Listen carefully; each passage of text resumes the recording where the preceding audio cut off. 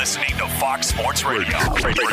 It was announced earlier today that Teddy Bridgewater will be the starting quarterback come week 1 for the Denver Broncos. He was obviously in a competition during training camp and in the preseason with one Drew Lock.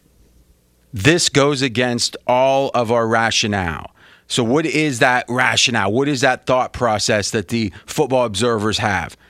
Is you want the Teddy Bridgewater is emotionally rock solid. He went through a catastrophic injury. He actually went through, if you recall, a pretty significant fall in the draft.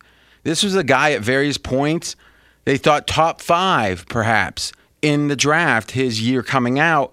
And then you hear the Teddy 2 gloves, and he shouldn't have worn his glove during the pro day. And then the injury, then having to go to New Orleans, now then going to Carolina, now to Denver. You're thinking this guy is not fragile. He's durable. So almost like Fitzpatrick last year, it was like, okay, he's going to start some games. Maybe we'll put him in relief in some games, and the swings are not going to mess with him. Drew Lock, on the other hand, seems more fragile. Seems like someone that's got the talent. You just got to get it lined up right. Got to make sure he's in the right environment. But boy, oh boy, he has all the upside. If we had to say 1 to 100, how much upside does Drew Lock have compared to Teddy Bridgewater? I mean, do we really think we're going to see anything from Teddy that we haven't seen already, even post-injury?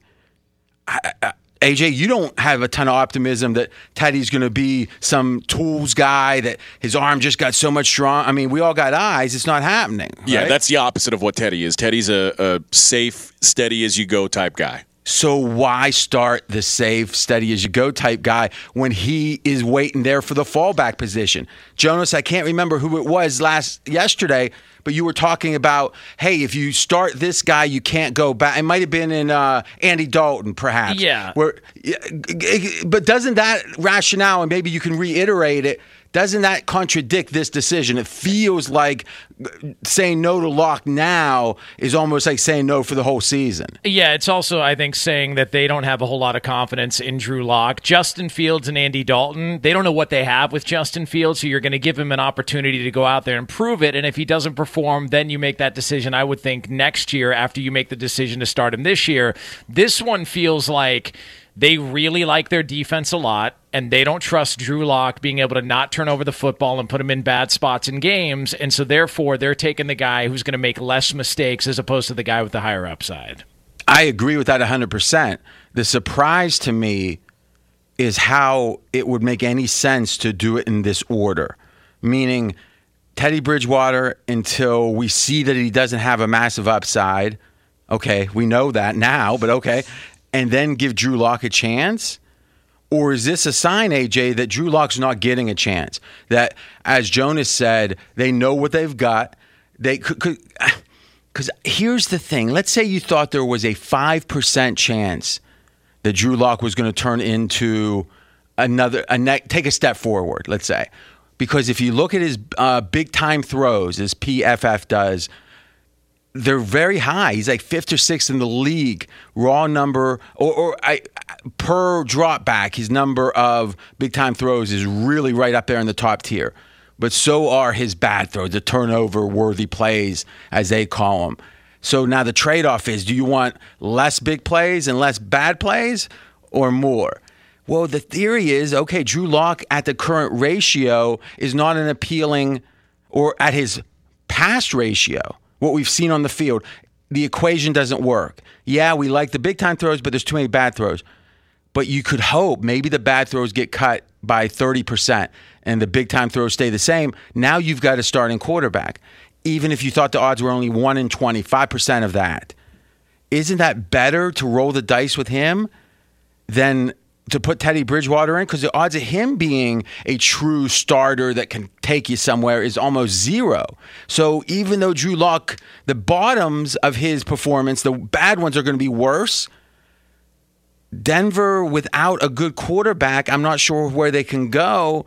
how don't you give Drew Lock a chance, even if it's a 1 in 20 shot that he could take that step? Yeah, I think it's the more safe route, and particularly when the more safe route is Bridgewater, right? But like, if is safe going to get you past the Chiefs? Probably not. No matter how good your defense is, at some point you've got to get great quarterback play, and I don't know that Bridgewater's got it. The other thing that fascinates me about this, it's not that you don't know. You do know. We know it'd be a big shock if he's all of a sudden a different player. I think what's really fascinating is Teddy Bridgewater is on the last year of his deal.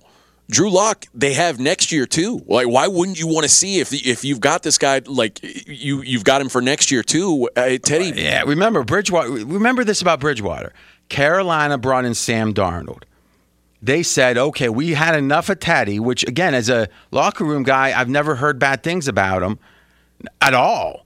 So it really was confusing when they made the trade, like for a conditional 7th round pick. And Carolina is paying 70% of Bridgewater's salary. So you're literally saying we're almost paying to get this guy out of here. And Sam Darnold, your starter? I mean, to me, that's either they thought Bridgewater was so bad he was worthless, or they're trying to protect Sam Darnold from seeing ghosts or whatever. And I don't know. We can set that aside for now. But Denver got him on a free roll. And the fact that he's better than Locke in the eyes of Denver, I think he could say one thing, but let's get Jonas's kind of closing thoughts, and I'm going to propose a theory at the very end. Teddy Bridgewater was critical of the Carolina Panthers coaching staff and practice habits after he left Carolina, and I wonder if he left there on bad terms, and that's part of the reason why they shipped him out and were willing to pay so to do it. I also, and it's funny because we were having this conversation, I was talking to Brady Quinn about it, and he was convinced Teddy Bridgewater all the way through was going to be the starting quarterback, even though the odds said different, and we kept disagreeing, and his point was Vic Fangio has loved Teddy Bridgewater for a long time, really liked him a long time, and from my understanding, if they would have gone with Drew Lock, the leash would have been much shorter, as opposed to Teddy Bridgewater. They think it's going to take a lot for him to be pulled from the starting lineup to give Drew Lock an opportunity because they like him as much as they do. So everything you said right there, speaks to the idea that they've decided on Drew Lock. It's not one last chance. It's not one last date to see if this is going to work out. It's I'm canceling the date, and the papers are coming. Be sure to catch live editions of Straight Outta Vegas weekdays at 6 p.m. Eastern, 3 p.m. Pacific on Fox Sports Radio and the iHeartRadio app. It feels like closing the book on Drew Lock's time in Denver. His big-time throws, 7th in the NFL, percentage of throws that were big-time. So if all we're saying is those highlight throws, those throws that make SportsCenter, in the entire NFL, Drew Lock was number 7 last year. Teddy Bridgewater, same stat, number 32. So literally, let me see, there's 32 teams. So yes, the very bottom of the league, big time throws when it comes to Teddy Bridgewater versus Drew Lock. It's interesting. We're Straight Outta Vegas. Schefter, I don't know if you saw this, you probably did, Jonas. He kind of said before the announcement, he's here because he's formerly from that beat in Denver, and he's saying, I'm here in Bridgewater. And I don't know how much longer the official announcement came out, but Schefter's comment was first. It seems to me. Sorry, Jonas. I was going to say it felt like it picked up steam over the past day or so that more and more people started getting the feeling that Teddy Bridgewater was going to be the guy. What does this tell you about Denver and what their goals are? Because obviously, it seems like if you want to make it to the playoffs, maybe this is the move. But if you want to have a chance to win the Super Bowl, you've got to have a more high upside quarterback, right? This is a good segue to what I believe is what is a theory of mine. Now, Surtain, they picked, was it number 8? I can't remember. Number 7. Number 7. A little bit early in some minds, the cornerback. The thought was, well, Aaron Rodgers is going to get traded to them. Why else wouldn't they pick a Justin Fields or, Mac Jones at that point? I think now Surtain's looked outstanding by all accounts in the camp and in the games. This could be one of the best, if not best. I mean, this could be the best defense in the NFL. You could also make the case that Denver has the best playmakers other than quarterback in the NFL.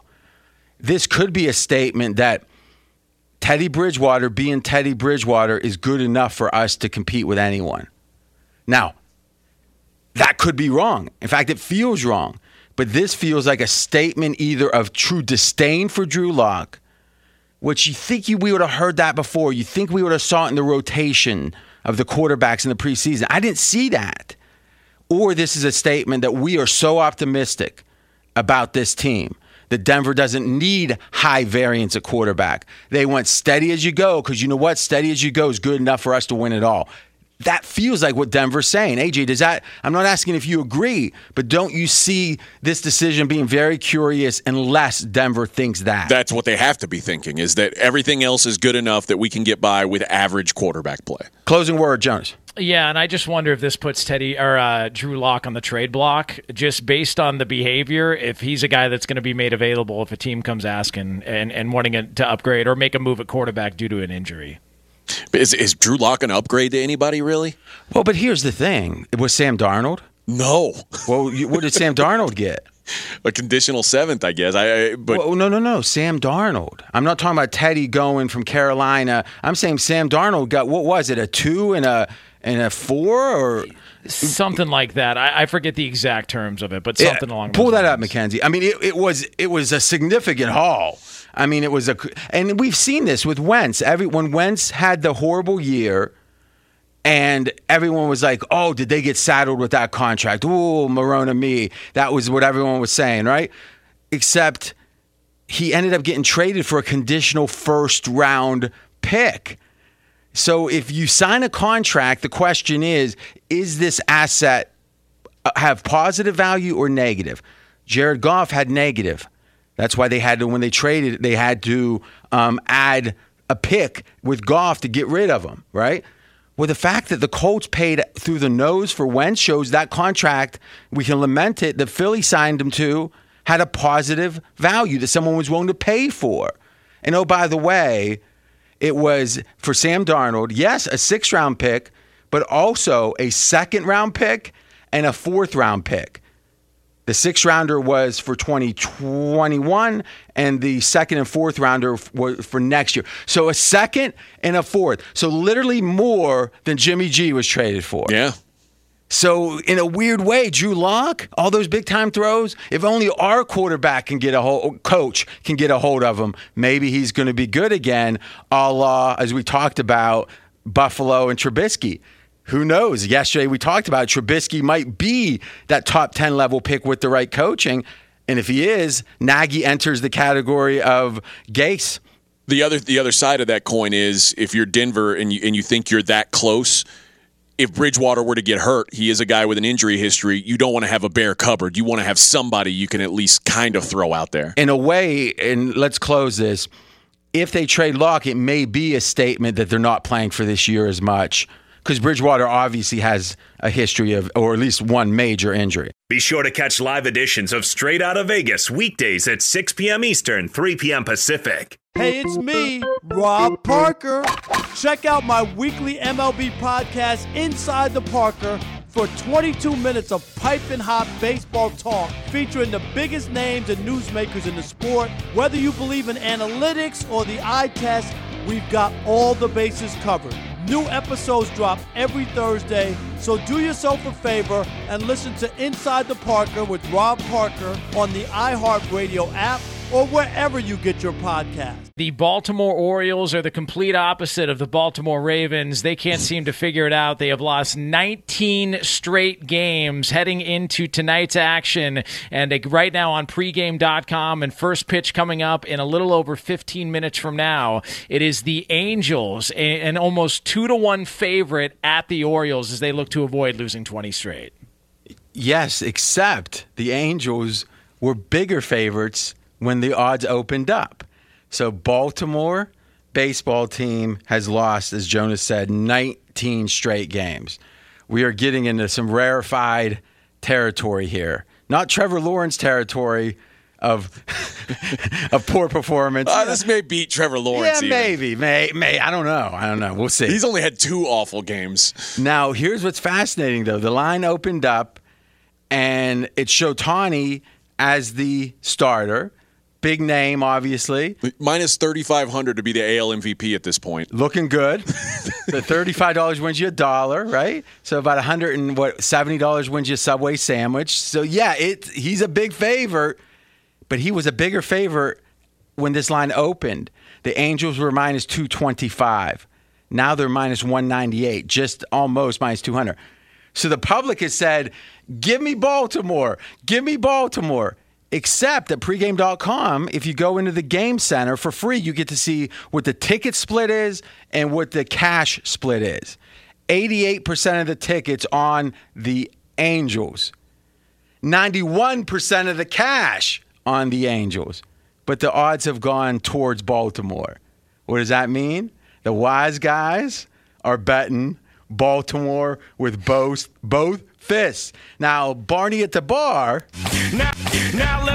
Barney at the bar. I was going to play Barney's. Let's just play Barney's thing. Here he is. Here's Barney at the bar. Barney at the bar is saying, I wouldn't bet Baltimore with a 10-foot pole. And the wise guys are saying, gimme, gimme, gimme. So right now, Jonas, if you had to bet this, you could have the Angels, $2 wins you $1, Baltimore, $1 wins you $1.80, let's say. Which way do you go? All right. Can I explain why I would go this way? And it'll tell you everything. When someone you need wants to explain before they even start, they've got a shaky theory. Yes, please. I would bet on Baltimore, and here's why. Ooh. My strategy, and this is an awful strategy, and it makes no sense, but I'm going to be honest because I think a lot of people that are listening to this do the same thing. If I'm walking through a casino floor in Vegas and I'm looking at a roulette board and it's hit black 19 times in a row, I'm going to bet on red because my thought in my drunken stupor is, well, law of averages, red's got to come up soon. It's not applicable at all. It doesn't make any sense, but that's the way I would go. Law of averages would kick in at some point, and so I would bet Baltimore at this point. So that's called the do theory. Yeah. Now, I find a couple things interesting about this. One, Jonas somehow can project how he would think drunk. Because most people, when they're drunk, they think differently than they usually do. Thus, it's hard to know how you'd think when you're drunk. You're saying you can project. You know you're drunk if you're in Vegas, and you'd think this way. Yeah, and I've had those moments in Vegas where I've bet roulette, and I tell myself, if the ball flies off the wheel, pick up your chips. And I remember one time specifically, I didn't get to it in time because I was drunk, but my mind was telling me, act faster, and I ended up losing that next turn. So I've been okay. All right, so a couple other things. Jonas, we have the smartest audience in radio, so maybe you would do this, and not a lot of our listeners would. So let me ask you this, AJ. Same theory. Do you take Baltimore or the Angels? I'll take the square side here, and I'd go with Ohtani over the team that's lost 19 in a row. So, Jonas, if I could press the green button on you, Jonas, I would press the green button. There's no green button, trust me. Whoa, okay. All right. The wise guys go. Now, a lot of people, and I mean like serious, not dumb people, would say, I wouldn't bet Baltimore at any price. I think the wise guys are too quick to ignore the human side of this because mathematically the line has inflated from what it would have been, let's say, 2 weeks ago. And the question is, has Baltimore really shown themselves to be any worse? Well, they've lost a bunch of games in a row. Yeah, I'm not sure they have to in a 162-game season. I'm not sure what you learn in such a short period of time. But I know as human beings, there's a human element to it. Now, how much would you have made if you had bet against Baltimore every game during this streak? And you started with a lonely $100, 100, and you said, I'm going to let it ride. Whatever I win betting against, I'm going to keep going until I go broke or own the sports book. 19 straight losses of Baltimore, you would have won off $100, $271,000. $250,000 off $100 fading them. Okay, now here's the interesting part. If you went, and Mackenzie ran these numbers for me, if you go back and said, show me every baseball team, I think it's since 2004, that's lost 10 or more games. If you played on them, saying, hey, they can't be this bad, there's value here, you would have done what in baseball, Mackenzie? You'd be down 9% ROI, 17 units. 17. So if you're betting 100 a shot, you'd be down $1,700. In NFL football, if you take every team with 6 or more game winning or losing streak, so let's say 6 or more is like a really bad losing streak. If you bet them the next game, you would have won enough to cover the VIG. You'd be profitable. If all you did was fade teams on 6 or more game losing streaks, you'd make money long term. What's the difference? in football, if you're embarrassed, the intensity can increase and it helps your game. In baseball, if you're embarrassed, there is no intensity to it. It's it's not about trying harder in baseball. If anything, I think it makes them more nervous. So I think a team like Baltimore, in football, you'd think, let's bet them, they're motivated. But I think in baseball, it makes them nervous, and nervous is bad. 10 seconds. Yeah, I think baseball's a mental game, and you could fall apart in a hurry. Okay, so right now, Angels they've just ticked out minus 202 against Baltimore. I'm going to say not Baltimore myself because they're nervous. Fox Sports Radio has the best sports talk lineup in the nation. Catch all of our shows at foxsportsradio.com. And within the iHeartRadio app, search FSR to listen live.